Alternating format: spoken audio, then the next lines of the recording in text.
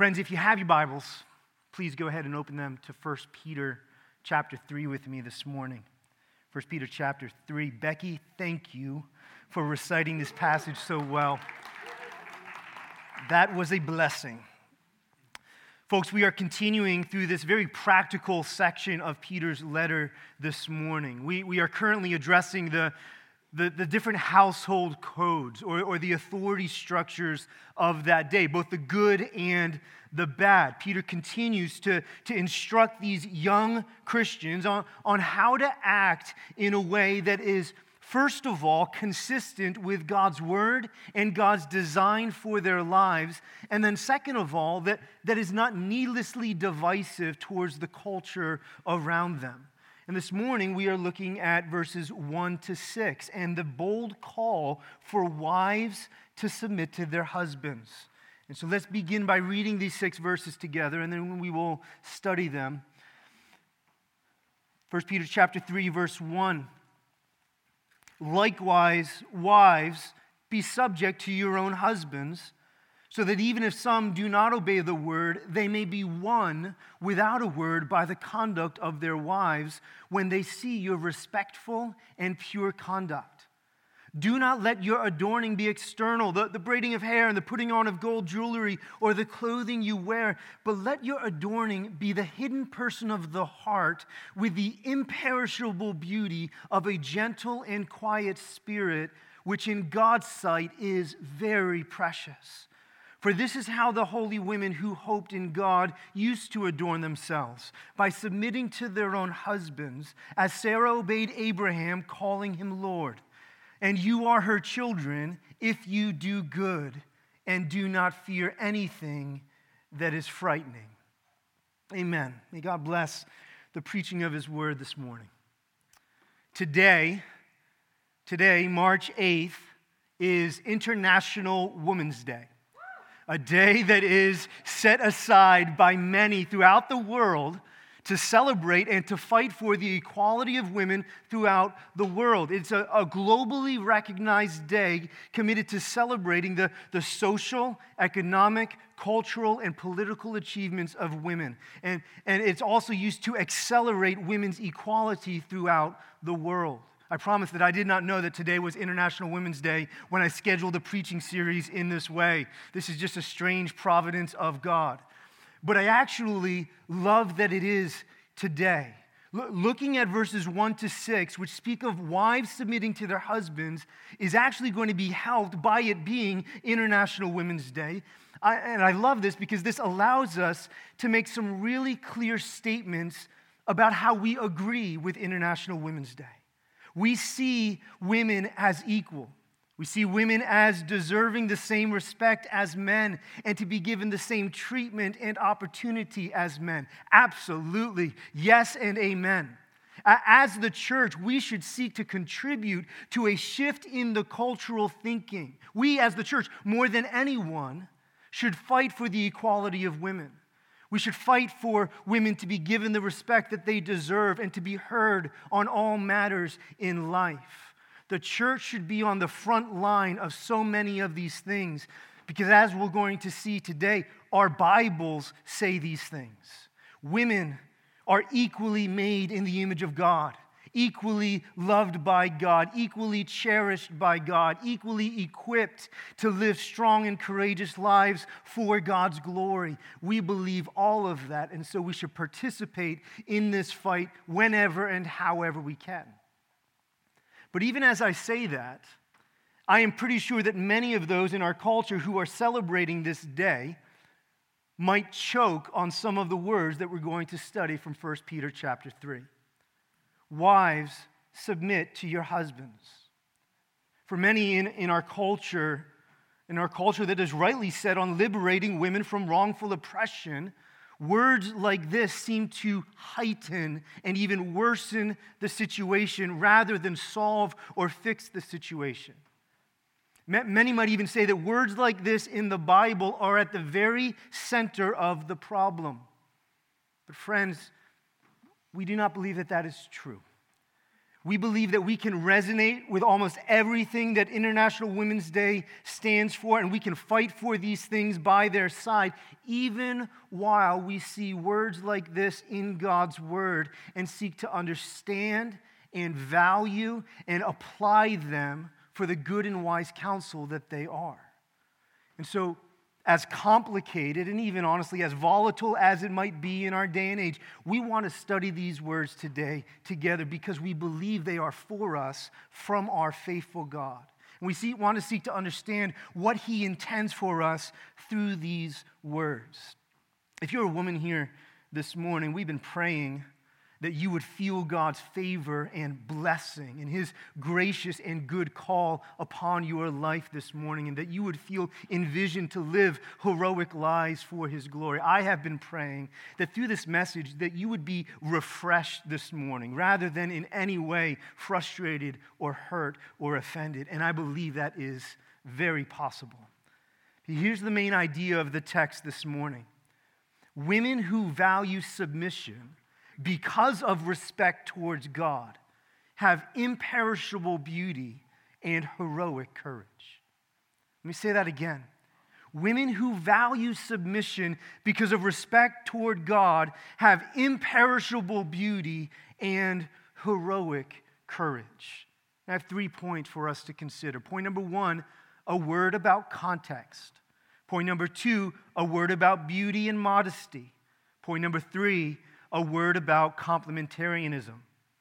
Okay, let's look at these one at a time. Beginning with the first, a word about context. Verse 1, Peter says, likewise, wives, submit to your own husbands. And friends, as we consider this together, we must acknowledge the context that Peter is writing in and the broader purpose of what he is doing here. First of all, it's important in a single message like this that we don't think that Peter is simply focusing on women in isolation to the exclusion of everyone else. He's absolutely not. He's already spoken about our relationship to government. He's already spoken about the boss and employee relationship. And next week, he's going to speak directly to men and to husbands and their call to sacrificially serve their wives. And so the costliness of following God is laid not just on women here, but on all of us together. And not only is it laid on all of us together, but it's important to notice that what he says here in the context flows directly out of the gospel of grace, right? I mean, last week we saw those amazing verses at the end of chapter 2, which highlight the example of Jesus himself. Jesus, the very Son of God, who first walked in humble submission before the Father in order to care for us as we were wandering like sheep without a shepherd. Listen, as we talk about submission, we have to ground it, first of all, in the context of the gospel. We follow the example of Christ himself in these things, the one who willingly chose to submit, which is what true submission is. True submission is not forced on someone. When it's forced, it's no longer submission. It's subjugation. True submission is done willingly and through humility for the sake of others, just as we see in the example of Christ. That's part of the context here. But now, it's also important to notice what Peter is doing in the historical context of that day. We have to remember the purpose of this section of his letter to these original readers. And so just as we saw last week, right, when Peter instructed servants to be subject to their masters, Peter again here is concerned about how these new Christians, these new converts, might take the new identity that they have been given in Jesus and in some ways misapply it to their lives and to the culture around them. Do you remember how we talked about this just last week? We acknowledged together that Peter has said some truly extraordinary things about who we are. He has looked at his original readers, and he has looked at you and me, and he has said, you're a chosen race. You are a holy nation, a people for God's own possession. Church, let yourself sit in that for a few moments. Those are extraordinary things spoken over you by God himself. But Peter knows that it would be very easy for the Christians in his day and for us here today to take those things and to misapply them to our lives and to our culture. Like if we're a chosen race, well then we could say, let's push off all other forms of authority. Let's push off government. Let's push off our bosses. Let's push off the structures within the home. But Peter doesn't want that to happen. Rather, he wants us to apply these things in a very balanced and in a thoroughly biblical sort of way. He wants us as the people of God to be refined by the Word of God and to be conformed to God's will and His design for our lives. And He knows that that does not necessarily mean that we follow our instincts and just begin to push off everything that's uncomfortable or that doesn't come easily to us. Clarity is needed here. And listen, this clarity is probably needed, and it was probably needed to be spoken into in no area as much as in the area of the home and the roles within the home. Now, sure, Peter needed to temper these young Christians from being anarchists and how they might have wanted to rebel against the authority of the government and against the authority of their bosses. Absolutely, he's already spoken to that. But listen, as I study these things, I don't think that there is any area of life in that first century context that would have demanded clarity on these things more than the relationship of husbands and wives in the home. Now, why? Why would I say that? Well, because I am not sure there was any area of life in that day that young Christians would have wanted to be liberated from more than wives in connection to their husbands and to men in general. The view of women in that day, it was horrific. It is so sad, it's so sorrowful to read about how women were treated in that day. Now listen, one of the loudest critiques of Christianity, one of the loudest critiques of the church today is that we don't value women, that we minimize the value of women in the world and in the church. But historically and biblically, that's actually far from true.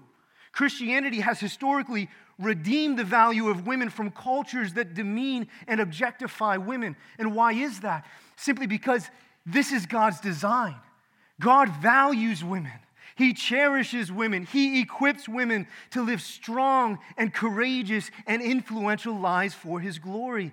But that was not the perspective that many had of women in the first century. Women in the first century were seen as second-class citizens. And that's putting it nicely, folks.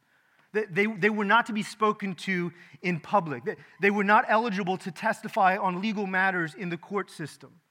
The Talmud, a historical legal document, says this: sooner let the words of the law be burnt than delivered to women. And that's how they were viewed in public. It was even worse in the home.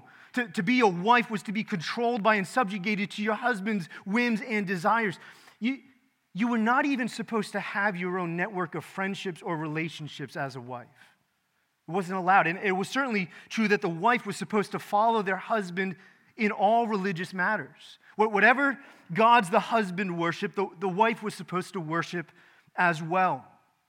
The Greek historian Plutarch, who lived in the first century, said this: a wife should not acquire her own friends, but should make her husband's friends her own.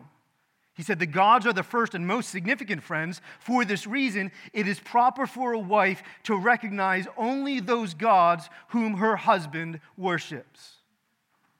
Friends, outside of the church, the view of women was very dismal. It was very low. And so do you see how what Peter does here actually validates, actually promotes, actually liberates women? We can see it in a few ways.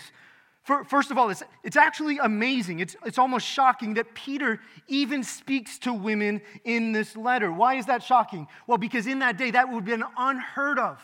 Traditional rabbis or philosophers or teachers in that day would have only directed their instruction to men. They would have never spoken to the women directly. They might have spoken about them and about how they believe they should live in this world, but they would not have validated women by speaking directly to them. But yet Peter does, and that should stand out to us. It speaks of his valuing of these sisters.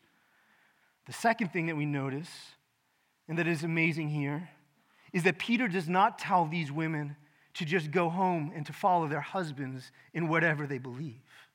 Peter legitimizes the reality that women were coming gloriously to faith in Jesus Christ apart from their unbelieving husbands. And he was not telling them, just go back home and worship only the gods that your husbands worship. Listen, that would have been shocking in that day. It would have been shocking to the culture around them. This is one of the primary ways that while Peter is still in support of some of the authority structures which aren't given by the culture but are given by God himself, while he's not afraid of that, he's also not afraid to undermine the social norms of that day. He's not afraid to speak directly against the cultural expectations that his readers were in. Now listen, we don't need to limit our consideration of these things only to 1 Peter.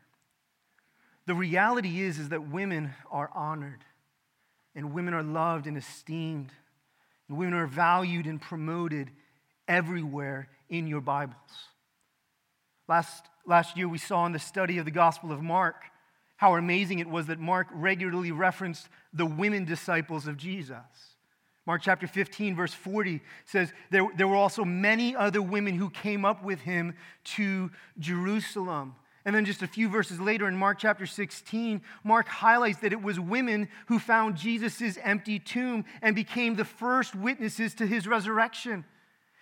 In that day, all of those references to women it was a surefire way to undermine the message that you were trying to give credit to.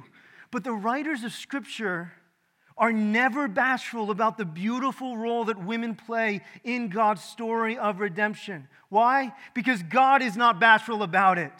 Women are made in his image, cherished by him, and equipped to do extraordinary things for his glory. The Apostle Paul, throughout the New Testament, references strong women like Phoebe and Prisca and Junia, women who had significant roles of service, and some would say, dare I say it, even leadership in the church through the diaconal position. Women are present in the hall of faith in Hebrews chapter 11. The book of Judges highlights the skillful leadership of women in times of crises for Israel. The list goes on and on and on. Women are esteemed everywhere in your Bible. So back to the text. What Peter does here in the context is actually remarkable and beautiful. This is not subjugation of women, but rather a liberation of women. This is not a text that should lead women to feel like they are inferior in any way, but rather a text that should embolden women to fulfill God's glorious call on their lives. This is a word about context. Now let's turn to point number 2, a word about beauty and a word about modesty. Now, talk about trigger words in our culture. Submit and modesty. The idea of modesty it's difficult to discuss in the church because so many people have a poor understanding of what it is. But interestingly, Peter goes immediately from talking about the women's need to submit to their husbands into a conversation about how women are to dress. Look at verse 3. Do not let your adorning be external, the braiding of hair and the putting on of gold jewelry or the clothing you wear, but let your adorning be the hidden person of the heart with the imperishable beauty of a gentle and quiet spirit, which in God's sight is very precious. Now, as we talk about beauty and modesty from this verse, we have to be careful that we don't put the need for greater modesty in the church only on women. Modesty is a value that should be present in all of us. Modesty certainly has implications for how we dress, but it's not as easily defined as a certain type of clothes or the length of a skirt or the depth of a neckline. Men and women alike need to think about modesty in their lives by regularly asking the question, do we present ourselves? Do we present ourselves in how we dress, through our possessions, even through our words? Do we present ourselves in a way that is trying to draw attention to ourselves? Or are we able to live in such a way that uses who we are and what we have and how we dress to promote God's activity in our lives? That's what modesty is about. A biblical understanding of modesty means that it's possible, very possible, to have a woman who might not be perceived as dressing modestly, according to the traditional church standards, but whose heart is more modest before the Lord than the guy next to her dressed in a suit and tie, but who can't stop talking about himself. That dude likely struggles with modesty more than she ever will. So we need to think about modesty in as biblical a way as possible. Now, it's not that modesty in how we dress is not important. It very much is, and we should have practical conversations about it. But how we dress and how we act is, first of all, an indicator of where our hearts are at.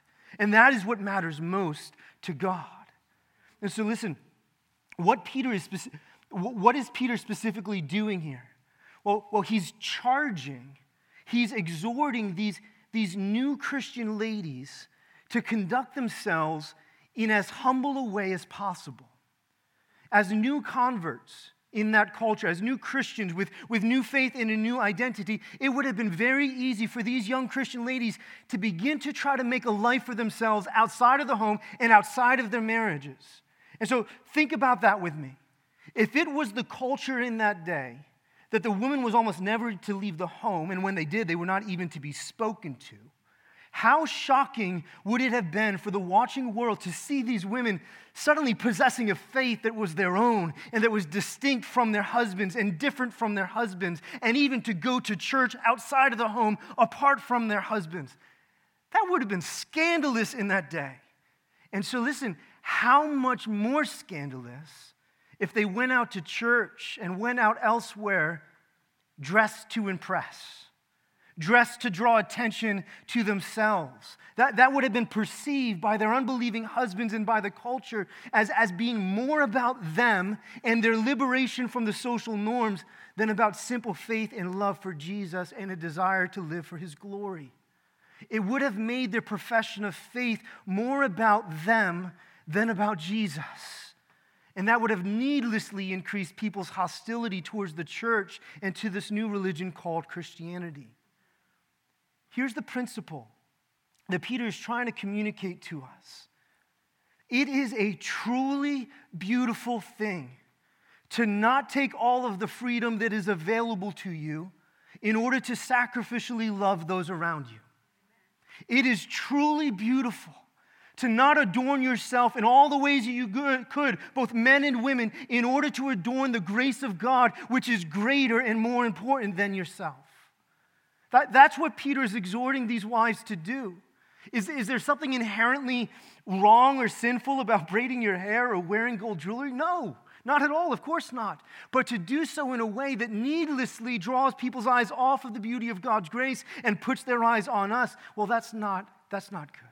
And so Peter says that there's something imperishably beautiful about these women who do not demand to live out their newfound freedom in Jesus in all the ways that they rightly could, but who choose to live out a gentle and quiet and humble spirit. Why is this imperishably beautiful? Not because jewelry is bad, but because humility before God for the sake of others is so good. Friends, please notice how tightly this exhortation to wives is tied to the example of Jesus himself. The last 4 verses of chapter 2 are about the example of Jesus, who is the first and foremost example of someone who does not demand to live out all of his freedom as he possibly could, but chooses to go without. He chooses to walk the road of humility. He chooses to give of himself in order to adorn the grace of God more beautifully. Listen, the eternal Son of God, clothed in rainbows of living color, clothed in heavenly righteousness, he clothed himself in humanity. Why? In order to make a way for us to know and experience the grace of God. That's glorious. Ladies, and men, when you walk through life in this world in a way that is not about your own freedoms, not about your own rights, not about your own power and how to wield it in all the ways that you possibly could, not about your abilities, and there are many, but you choose rather to clothe yourself in humility and to honor the Lord through valuing his good design for your life, which again, by the way, is not just the call upon women, but upon all of God's people. When you do that, you're not choosing a lesser path. You are choosing a path that flows directly from the example of Christ himself, and it's a path that God intends to use to bring him great glory and great praise and to even save lost souls to himself. Women who value submission because of respect toward God are imperishably beautiful and heroically courageous. I think that many women in the church misinterpret the Bible. They misinterpret the Bible when they think that because they are to submit to their husbands in some ways, that they are in some way inferior to their husbands. They think that submission means lesser in worth, lesser in value, but that is not at all true. In fact, we see through the gospel that the exact opposite is true.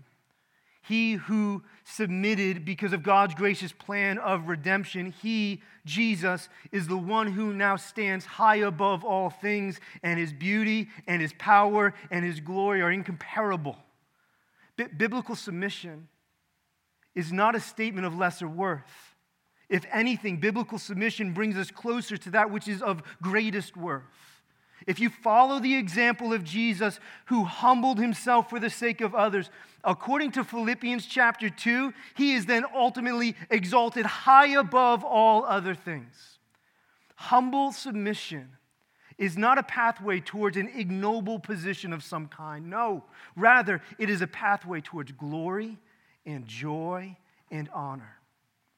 There is power and glory in God's design for women in the church and in the home. And that brings us to our third and to our concluding point this morning. Point number 3, a word about complementarianism. Some of you didn't even know that was a word, but it is. It's a big word. Complementarianism. This is the theological belief that while men and women are made equal in value before God, though they are equally loved by God, equally equipped by God, equally cherished by God, even as all of that is true, complementarianism says that men and women still have distinct roles as designed by God. The opposite idea of complementarianism is egalitarianism, which says that men and women are the same in all things and that there is no difference between them according to God's design. Here at Redeemer Fellowship, we are complementarian. We believe that God has wisely called men and women to use their gifts in specific ways within the church and in the home. Now listen, this is not a sermon on complementarianism. Peter's goal here is not to bring all of the theological nuances and distinctions to this topic. And so we can't go into every detail of this discussion. But there are things within this text which do point to broader biblical principles of our complementary convictions. And therefore, we do well to speak of it briefly this morning. And we'll engage this even more next week in our discussion about men and their call to sacrifice for those around them. But notice a few of these points with me from the text. Notice again, verse 1, the word likewise. That word likewise connects us back to the example of Christ and back to the fear of God that we saw up in verse 17 and 18. Those who have a right fear and a right respect of God know that God has given us different roles in this world, different roles towards government, different roles in our jobs, different roles in the church, and different roles in the home. And those differing roles are given in order to express our faith in Him and as a small way of reflecting who He is. We see our complementarian values again in verse 1 when Peter says, even if some do not obey the word.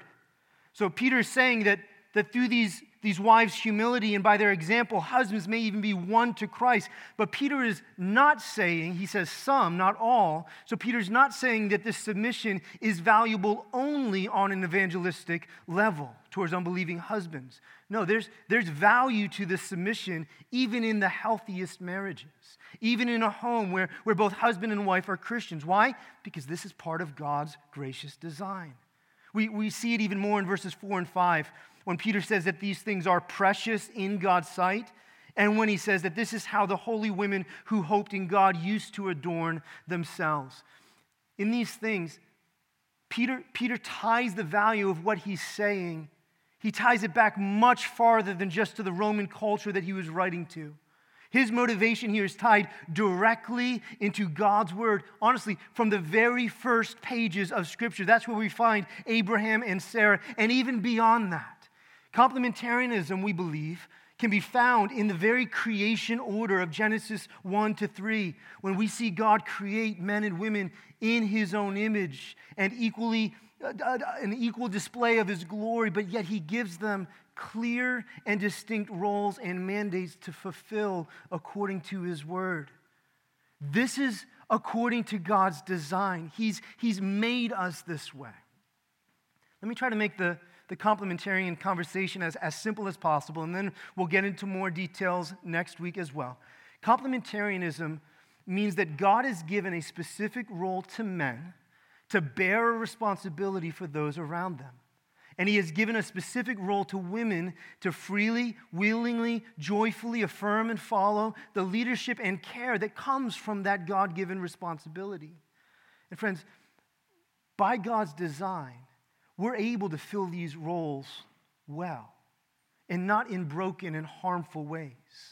One of these roles is not superior to the other.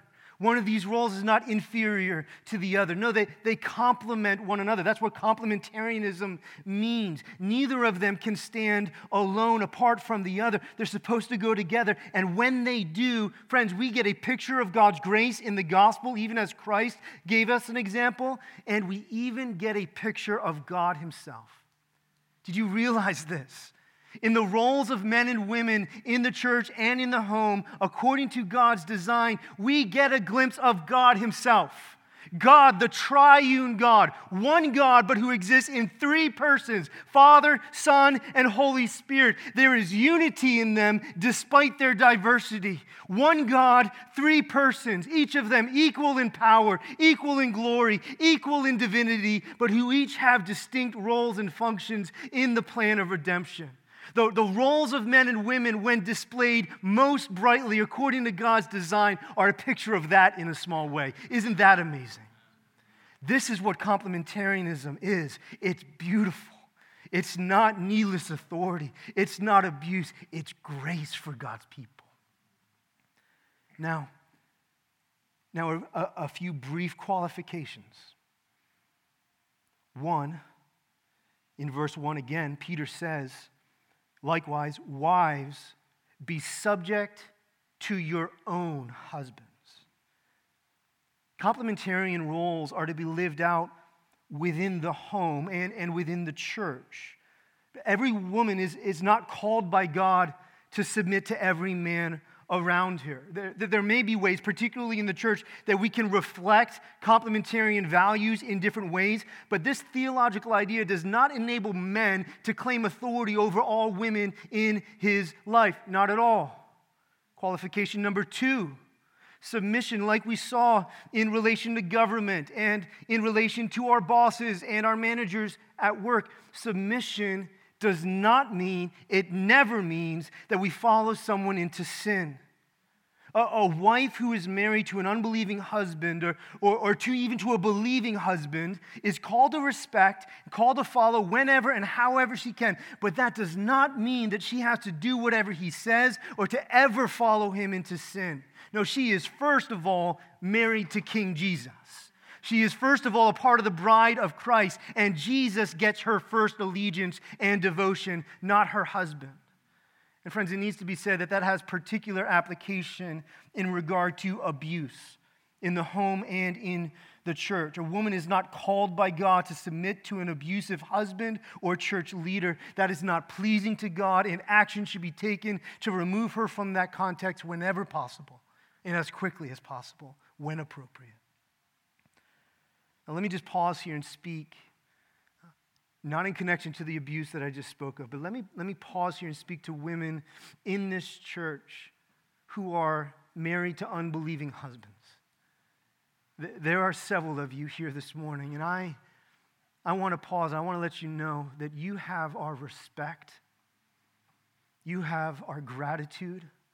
We love you. We thank God for you.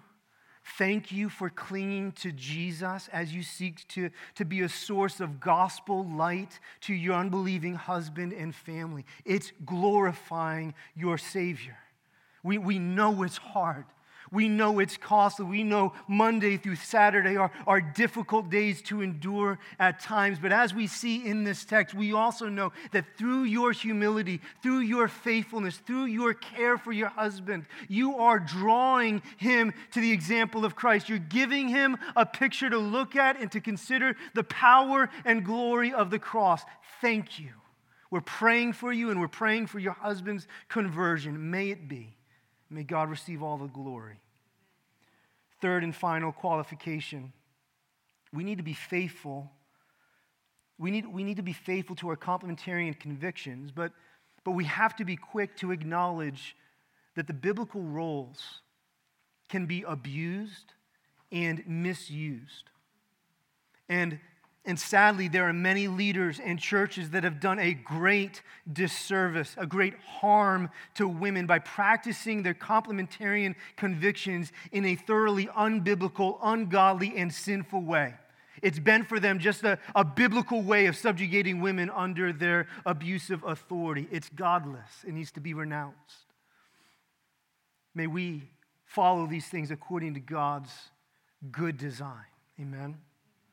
And on that note, a brief application point on this qualification for us as the church, and specifically for us as pastors. The church needs to be careful to not miss out on the remarkable gifting and even leadership skills of women within the church. As pastors in particular, we need to be careful to seek to understand and to teach these things well so that women can be used by God in the many ways that He's gifted and called them to be used. Now, I do strongly believe that a biblical understanding of roles is to lead many women who are married and who have children. It should lead many women to orient their care and their direction and all of their many skills towards the home. That's important. But that can happen in a number of different ways, and we shouldn't assume that it needs to look the same for all families within the church. But I also think that the church should stop communicating that that is the only way that women can fill their God-given roles. If that's the only way, then what about single women? What about women without children? What about women with grown children? We need women who have great ambition to lead and care for their families because honestly, moms, no one is as qualified and gifted for it as you are. And I hope and pray that you feel God's favor as you labor in that way, whatever way it looks like for you. But listen, your call is to not fill the responsibilities at home and to not have ambition for anything else. No, you moms are called to have great ambition for God and for His church as well, as we all are. We need moms who are Bible scholars, who love God's truth and who seek to disciple others in the truth, starting with their own children. We need single ladies who are Bible scholars. We need grandmoms who are students of the Word. We need women who are able to be ministry team leaders and who are able to lead others towards faithful service in the church.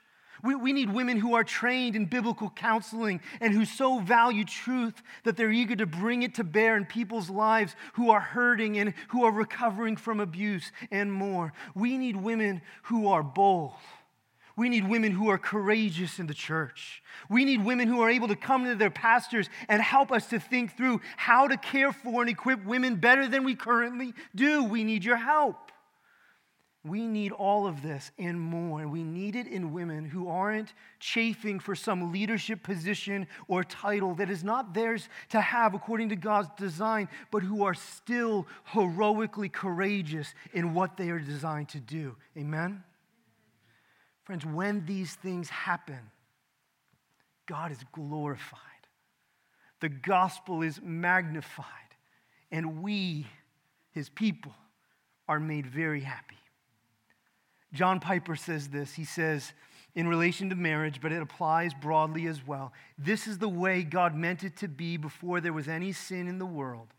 Sinless man, full of love, in his tender, strong leadership in relation to woman, and sinless woman full of love in her joyful, responsive support for man's leadership. I love this. No belittling from the man, no groveling from the woman. Two intelligent, humble, God-entranced beings living out in beautiful harmony their unique and different responsibilities. That's possible in the home, and that's possible in the church by God's design. May God lead us to follow his humble example of servanthood and care, and may he enable us to walk this out. Women in their gracious willingness to submit and follow at times, and men in their radical call to sacrificially serve those around them, which we'll talk about more next week, all for the glory of God. Amen.